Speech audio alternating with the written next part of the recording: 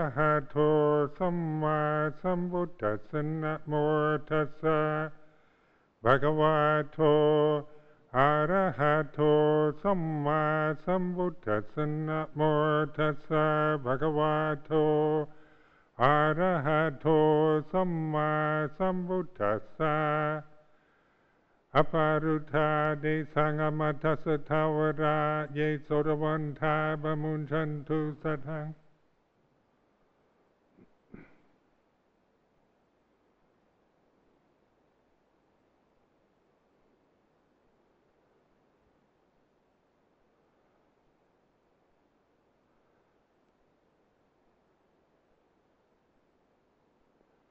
So this is the what they call a Pavarana day, and this is we're spending the 3 months Vasa retreat, traditional Vasa retreat that was established by the Buddha 2,500 years ago, following the monsoon season in India. So the monsoon is over now.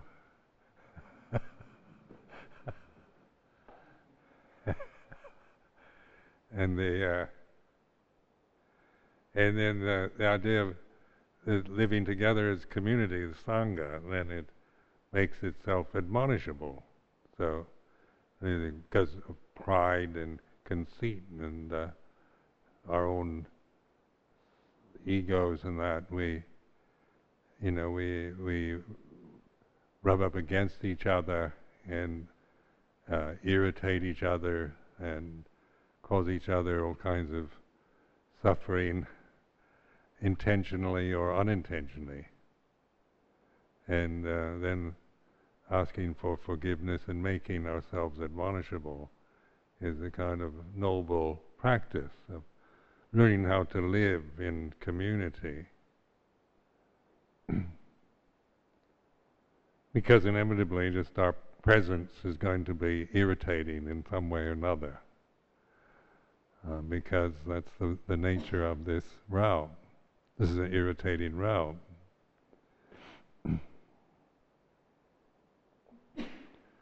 And sometimes we intentionally, irritate somebody, and sometimes they get irritated without any intention.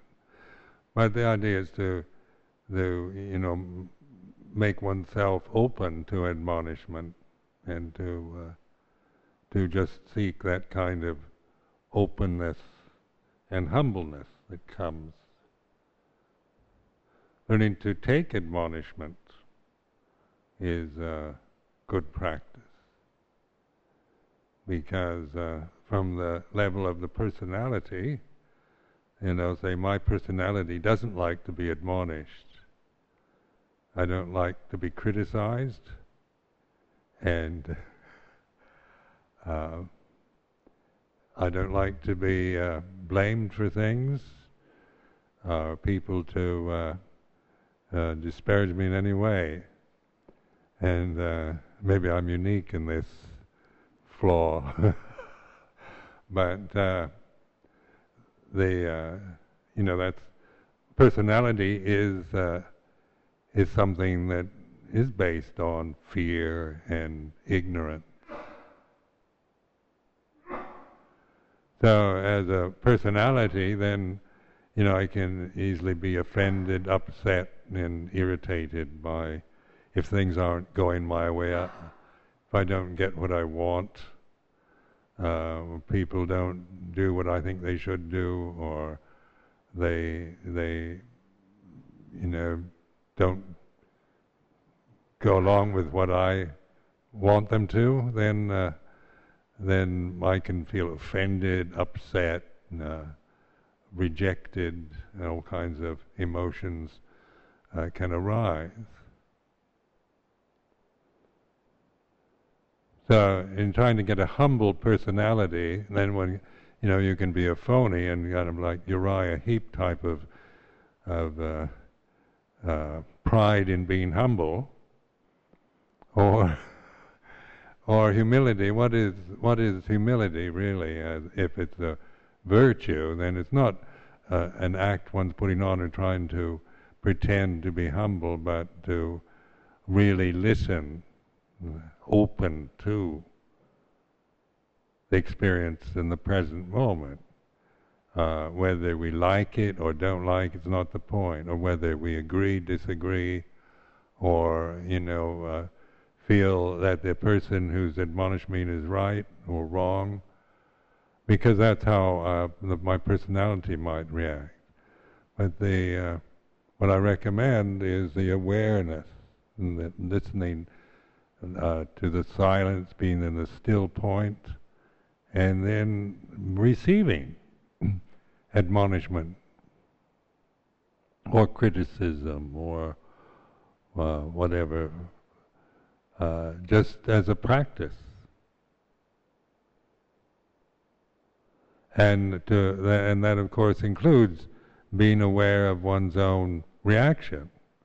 Like if I feel I'm being criticized unfairly, somebody's criticizing me and there's no truth in it, it's just a problem that they have, then I can feel quite indignant.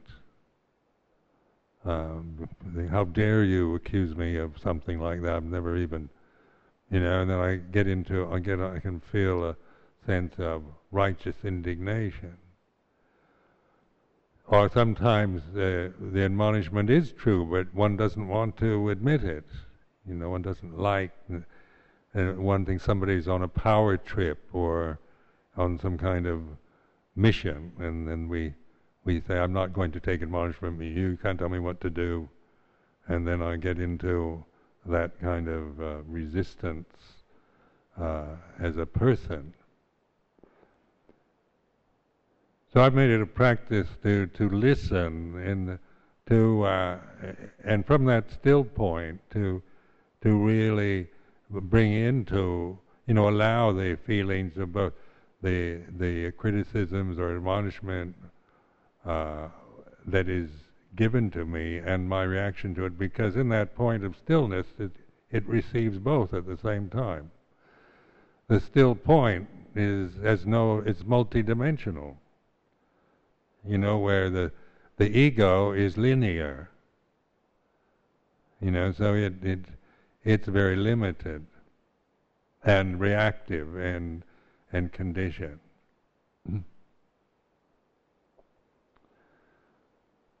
So one way of looking into the still point without any dimension, no dimension to it. And this is why it's an impossible concept, to try to conceive the still point or to try to create an image of it or find it as an object. It's when you say a point of no dimension, or the point that includes everything. I mean, there's a point that excludes everything, like samatha practice tends to focus on an object, one object, and by excluding everything else, or the point that includes, because a point, do we need to think of it only as something that excludes, or can the point include everything? And so these are just ways of reflecting on language, ways of helping to point or recognize awareness as reality. As soon as you try to conceive it, then that's not it. You hold on to a view about it or concept. That concept itself is not it. So it's relinquishing, letting go of concept. So it's non-attachment, awareness, non-conceptual, but conscious, present here and now.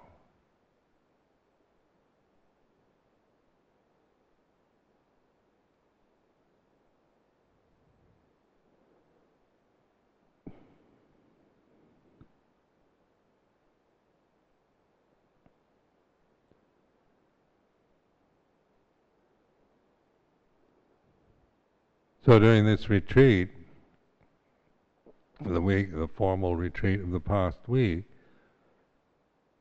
the special conditions of kind of formal boundaries, designated times, community in retreat mode, and all that. These are special conditions that we've agreed to. So that we don't have to make all kinds of decisions or things. We can focus our attention just on the breath and the posture and the silence, and the structure is given to us. And so that makes it, I find that makes it easy. Because when there's options available, then of course the mind always, it's easy to think of things one would rather do, or, find something else to do than that. But the point of, say, formal retreat is to agree to live within the boundaries that have been designated in order to simplify. So the options are more limited, and that makes it much more simple and easy for us. Or we feel resistance to it, don't want to be bothered doing it. Those are those kind of mental states we can observe. The way one resists, or reacts or rebels. These are very important emotions to recognize. In any kind of limitation placed on our behavior, on our desires, isn't it? If there's something blocking or frustrating, or then we feel rebellious. At least I do, resistant. Because there's what I want to do, and then the boundary that is imposed on me through the form or the structure that I'm in. So that very tension, of my desire to get what I want, and the frustration of not being able to get it because I'm prevented by the form or the structure, that's a tension that we can bring attention to, alertness to. And that's what we want to see. And when the first couple of years of my monastic life with Ajahn Chah, living under strict Vinaya, was a lot of tension, because there was they were very strict, and they had a very definite way of doing everything. And I felt it brought up a lot of feelings of rebellion and resistance.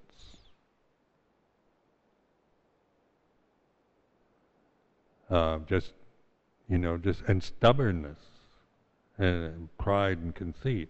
I could get very critical. These monks are just, they're just blind followers of rules, and I'd get on my high horse about, I'm not like that, I'm my own man, and I'd start listening to my own resistance and sense of the way I would criticize or resist the restraint.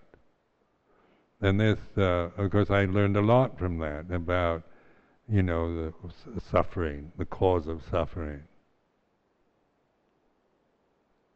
Because attaching to my own desires and my own views, and when I couldn't get my own way or do what I wanted, the rebelliousness, the aversion, the anger, frustration, and then like a little child, really, when he can't get what he wants, he throws a tantrum.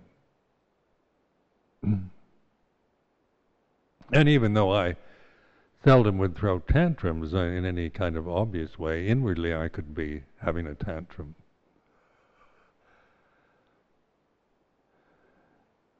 But then the emphasis of Luang Por Chah's teaching was always on awareness, that as a do jit, look at your heart, look at your mind, and so this, even though I was learning the Thai language at the time, I could understand that much. It became obvious what that was without any great facility with the Thai language.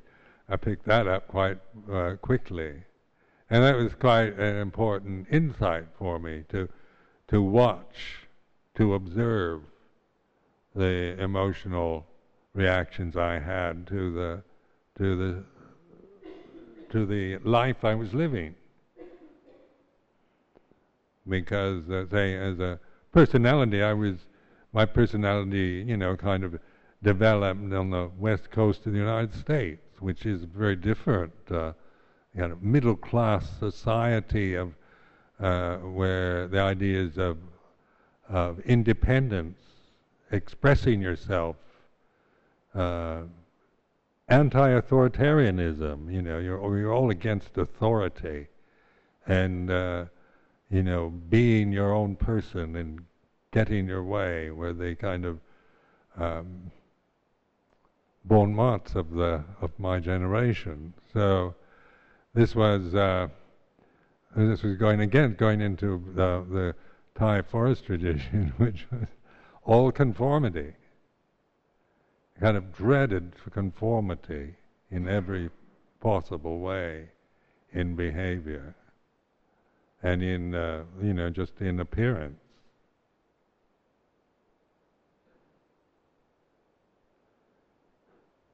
But then the conformity, say, that I experienced in the military when I was in the Navy was a conformity based on to diminish the sense of independent personality, to be a unit, a fighting unit, a battalion or a company of men who were going to perform some kind of action, warlike action, or in order to to protect the country or fight off the enemy. So that was one style, is military conformity, which is also based on fear, because it's a reward and punishment type situation. So I remember in the boot camp in the Navy, they would, you'd get punished if you didn't conform, if you didn't obey, if you didn't, if you made a mistake, or you weren't in step, or you didn't wash your clothes well enough, or whatever, then you were humiliated, called all kinds of horrible names. You say idiot, and these were the more mild type of names. I've answered to idiot, He says idiot, and I say yes, sir.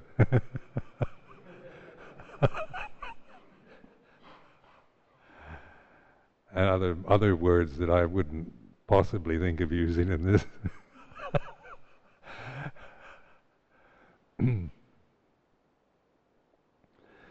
But then the desire for conformity, to be one of the group, to fit in, was very strong also, and to be part of that group, and to not to stand out as the oddball or the misfit. So there's longing for conformity, to be part of a group, not to be one who is going in the wrong direction, not to be persecuted and made fun of or humiliated by being a really excellent conformist. So the ego is built on, how well I can conform in order to get the approval of the group and the company commander and all the rest. And then idiosyncrasy, individuality, eccentricity were definitely persecuted in the military. You definitely made your life much more difficult by being eccentric.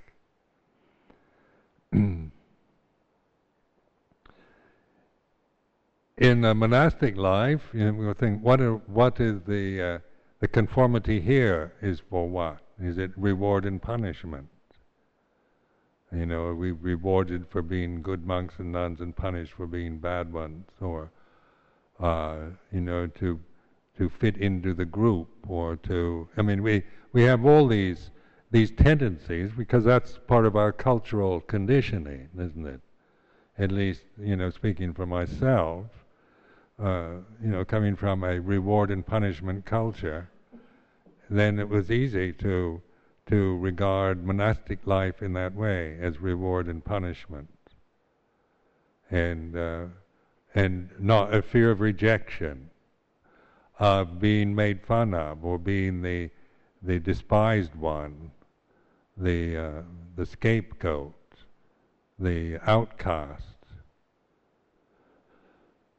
So one could live the monastic life solely to fit into it, or to gain the acceptance and that comes through being good and obeying. But then we also begin to be aware of the resentment that builds up just through the ego, the sense of myself being limited to my ego, and wanting to be rewarded, and fear of punishment. There's also tremendous resentment that accumulates if one is not conscious or aware of what's happening inside oneself. So the emphasis is on do jit. Look at, observe, be the witness to. So if I began to look at monastic life not in terms of conformity out of fear, but out of as a skillful means for awareness. So this was Luang Por Chah's, of course, emphasis. It took me quite a while to really appreciate it fully, but because the conditioning of the other way, the ego that wanted to fit in and be rewarded for being good, and the fear of being rejected, condemned for not being a good monk.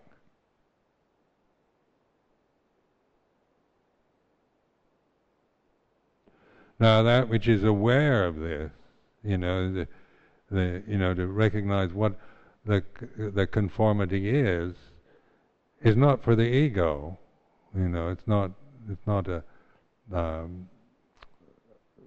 there for as an end in itself, but as a simplification. In a communal life, the agreements, the moral agreements, such as the 8 precepts, the 10 precepts, the Vinaya, and so forth. These are agreements about behavior and speech that are part of a tradition. So when asking to enter the Sangha, then that's the point, is that we're willing to agree to this style, this way, this lifestyle. And then the awareness of what results from that agreement. So the only way out of the trap of either blindly following or resisting and rebelling is through awareness.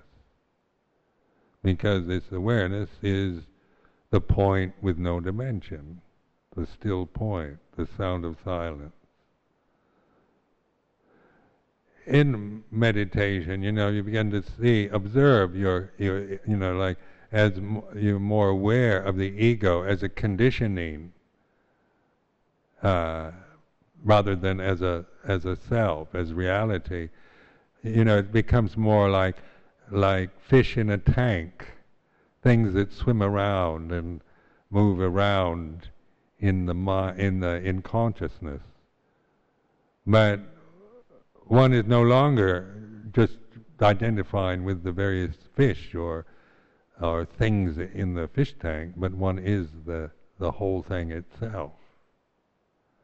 The consciousness then, as we begin to recognize with awareness, then consciousness is what connects us all, isn't it? That's our oneness. Consciousness is one, and then the conditions that arise in consciousness are infinitely variable and dependent on other conditions. What kind of conditions go on in my consciousness depend on other conditions, such as the weather, or whether I'm feeling healthy or sickly, or whether things are going the way I want or not going the way I want, or I'm being adulated and giving titles and praise, or I'm being condemned and humiliated and rejected, or the winds of fate that affect one's life are unpredictable, and you can't just spend your time trying to control the conditioned realm, because it's a hopeless task. So the aim then is not to give up control, let go of the conditioning, to be in that infinite consciousness, awareness, where the conditions are seen as Dhamma rather than loved or hated or attached to or rejected or whatever.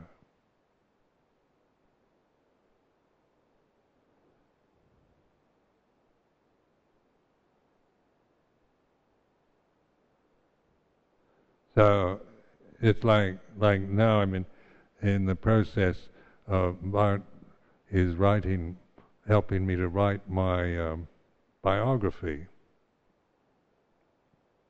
He's come all the way from California, so I have to regurgitate my past, and it's really not something I really like doing, actually, because just having to remember, all the things that have happened to me in my life. 70 years is a long time, a lot of memories. Then also a friend, when I was in the Peace Corps 40 years ago, sent me some photos of me when I was in the Peace Corps as a layperson. And when I first looked at the photo, who's that? Why did he send me that picture? And I realized that's a picture of me.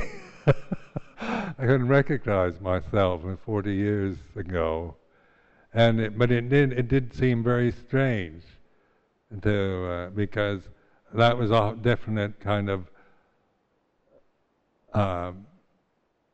starting life anew, becoming a monk from being a layman. And the layman I could no longer recognize in the photo. And and then the monastic life, which has been 38, 39 years, doesn't seem very long, actually. And when I look back, even though 40 years ago sounds like a long time, and to you, some of you aren't even 40 yet. So 40 years does seem like a long time. But actually, looking backward, it doesn't at all. It seems an incredibly short time since that I became a monk. And it doesn't seem like I've been a monk all that long, and yet I've been a monk most of my life now. More than I've ever been a lay person. So the layman's life for me was a life of, really of the ego. That my ego was I didn't know any other way of relating. So there was, the age of 30 or so, it was like feeling this sense of despair because the ego was too limited, and I could feel that limitation, the kind of narrowness of my personality and its limitation, and intuitively then kind of an inner sense or something within me, an intuitive sense, knew there was something more than that or something else, but in terms of how I existed, it was always in terms of the ego. Everything was interpreted from my personal views and opinions, the sense of me and mine, from self-consciousness, from fear, from desire, from habit. And so I found, life very unpleasant at the age of 30, even though I was in a very pleasant situation. Life couldn't have been better for me at the age of 30. Everything around me, everything, in terms of lifestyle and conditions and friends and all that, profession, all that, were very good. There wasn't anything wrong on that level. But the personality was endlessly produce conflict and tension and fear and anxiety and worry when it wasn't necessary, but just the force of habit, the momentum of the habits of 30 years, living under the reward-punishment culture. So the intuition, of course, is what attracted me to the Buddha's teaching. My first kind of awakened experience with Buddhism was when I was only about 20, 21. Something in me I read something on Zen Buddhism, and it was an intuitive understanding. I couldn't have rationally explained what had happened. If you wanted me to describe Zen Buddhism and define it and explain it intellectually, I would have been totally tongue-tied because it was an intuition, a sense of that. And intuition then is multidimensional. It's not an intellectual function. The intellect can operate with the intuition, but if one is attached to intellectual conditions, then the intuitive function is no longer one is no longer capable of intuition. One is merely caught in defining, analyzing, criticizing. So I read, it's interesting to read people who are not Buddhist in this country or in the States and whatnot. Their attempts to define and understand Buddhism on the intellectual side are rather comical, because it is, it doesn't. Even though it has a strong intellectual basis, yet the intellect isn't the main thing. It's not a kind of philosophy that one subscribes to and takes sides with, but it is the immanence of awareness, which is something that is so simple and so obvious that we don't notice. It's overlooked all the time. So we want to know what is the essence of Buddhism? What is the purpose? What is the meaning? What is the ultimate goal? What is nirvana? Is nirvana heaven or hell? Or is it extinction? Or is it, are Buddhists, are we just practicing in order to extinguish ourselves? Is it annihilation? And on the intellect, intellectual level, we go around in circles trying to figure out whether they're, the eternal intellect or the consciousness or infinity or the deathless as some kind of metaphysical concept. It attempts to intellectualize or form concepts about that which is beyond concept, of course, is futile. So that's where the Buddha Dhamma isn't a defining structure, but a structure for pointing at. Or if we use it properly, then it's used for awareness, not for identification, not for creating more thought around it, or getting caught up in comparing it with something else. The awareness then is the only possibility, the only way that we can realize deathless, the deathless. Now, just on an intellectual level, if you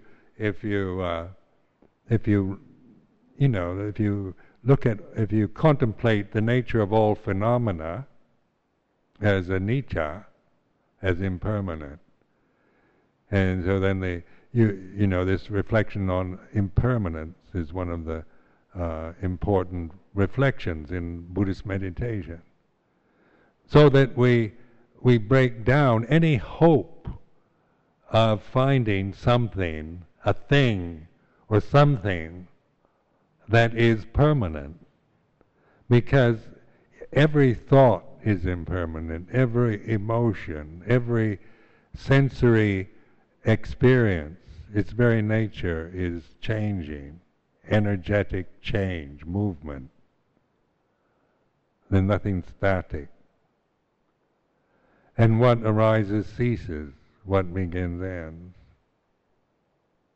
Time itself is that way, isn't it? Time is all about beginning and ending. When we believe in time as reality, I was born 1934. This is 2004. So I began in 1934, and I'm at this 70 years later, and who knows when it'll all end. I'll drop dead. And so that's the illusion of time. And I am this body that was born. This is the past, and the future I will die.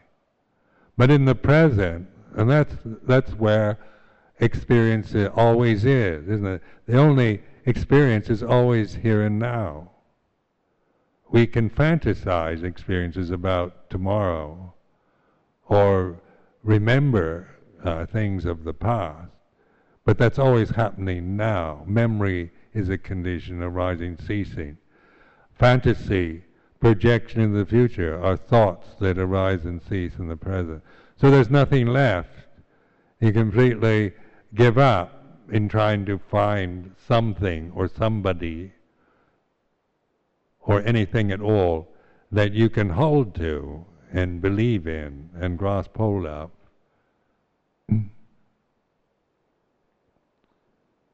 So that seems almost like annihilation, and because it forces us to let go of everything that we hold on to. It's taking the rug from under our feet all the time. Every time we think we're stabilized, and then the carpet is pulled from underneath, and we're falling all over again. There's nothing to hold to, nothing to grasp. So that throws us into free fall, into awareness.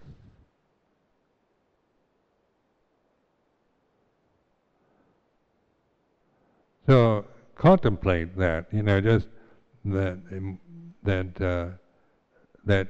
the here and now, Paccuppanna Dhamma. That's all there is and ever will be. Experience is now, breathing is now, thinking is now, feeling is now.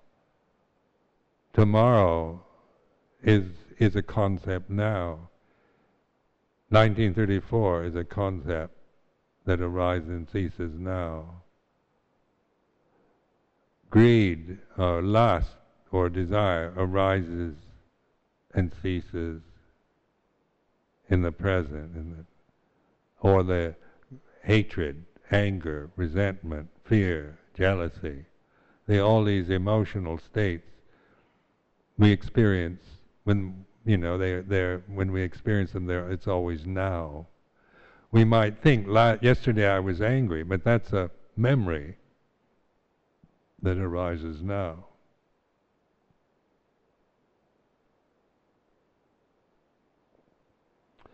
So that's in meditation, then the establishment of awareness always on what is happening right now, the breathing now, the posture now, the feeling now, the mood now. Not, it's not about practicing something now in order to get something in the future. And how many of us have, tried to practice now to get some result in the future? There's so much emphasis on getting samadhi. The way we interpret scripture in our Western mind, isn't it? Is always they've got to get the samadhi, the jhanas, in order to do the vipassana. This is a whole time sequence, isn't it, of concept, here and now. So as long as we operate out of ignorance, out of avijja, then of course the result is going to be dukkha. Because even if we get what we want, even when I get what I want, there's something still missing. I do get the samadhi, but then whatever I get, I lose. And I can't keep it. I might be able to, through controlling situations and through concentration practice, be able to get some level of concentration that I like. But I'm also, as soon as the conditions are gone, then it's gone, and then there's a sense of loss. So the Buddha, pointed to the transcendent awareness where gain and loss can be recognized in terms of that which is happening now. Gain is good, loss is good. It's not a matter of preference anymore, but of being the awareness, rather than somebody who's trying to hold on to something good and then feeling despair when you lose it.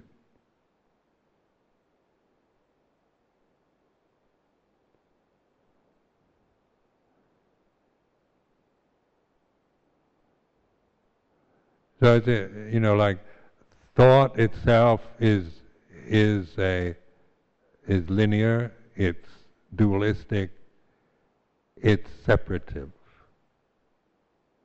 So when we're trying to find nibbana through analysis, through thought, through conceiving it as some goal that I'd like to achieve, we're actually making it impossible, because we're actually trying to get something we've already created, we've already conceived of, and so we're never going to be satisfied with what we find. It's going to be disappointment. So the point of this is letting go, and to let go of I'm not anti-intellectual, but putting the intellect in a context of what it can be used for, getting to know its limitation, and no longer depending on intellectual analysis or concept, view or opinion or doctrine or dogma or whatever, through grasping. But the teachings of the Buddha are actually the encouragement to let go, wake up, alertness, attentiveness in the present, to see, to recognize Nibbana here and now. This point without dimension, the point that includes infinity, that includes everything. Just like the space in this room, in this temple, isn't it? Being the space rather than this person sitting up here. The space has room. Being a person, I've always got to protect my space. I used to hear that a lot in this community, that this is my space, you're getting into my space.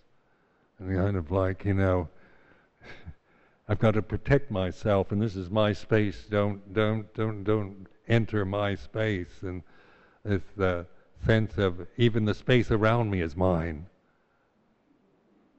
It's me. I own it. But in reflection, space doesn't belong to anybody. I can claim it and say I own this space, but that's coming from the delusion of a self. Or can we really own anything? Is anything mine at all?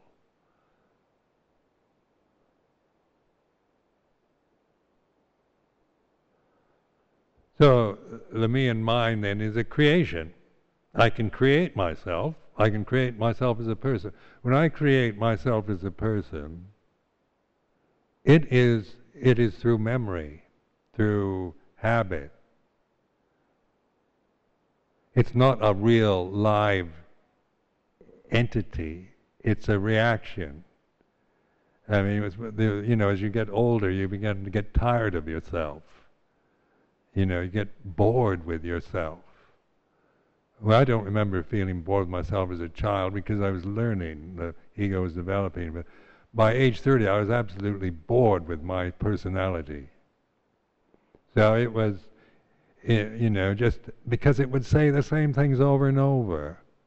And it's just a set of reactions and self-consciousness and all kinds of fears and resistances to experience. And so being bored with myself, was trying to make myself more interesting, self-improvement courses, trying to make myself more charming or more appealing or more open or more, understanding or more compassionate as a person. Didn't work because the personality was so habitual that it didn't allow much expansion on that level, and even if it did, it still was insufficient. It still wasn't satisfying in any way.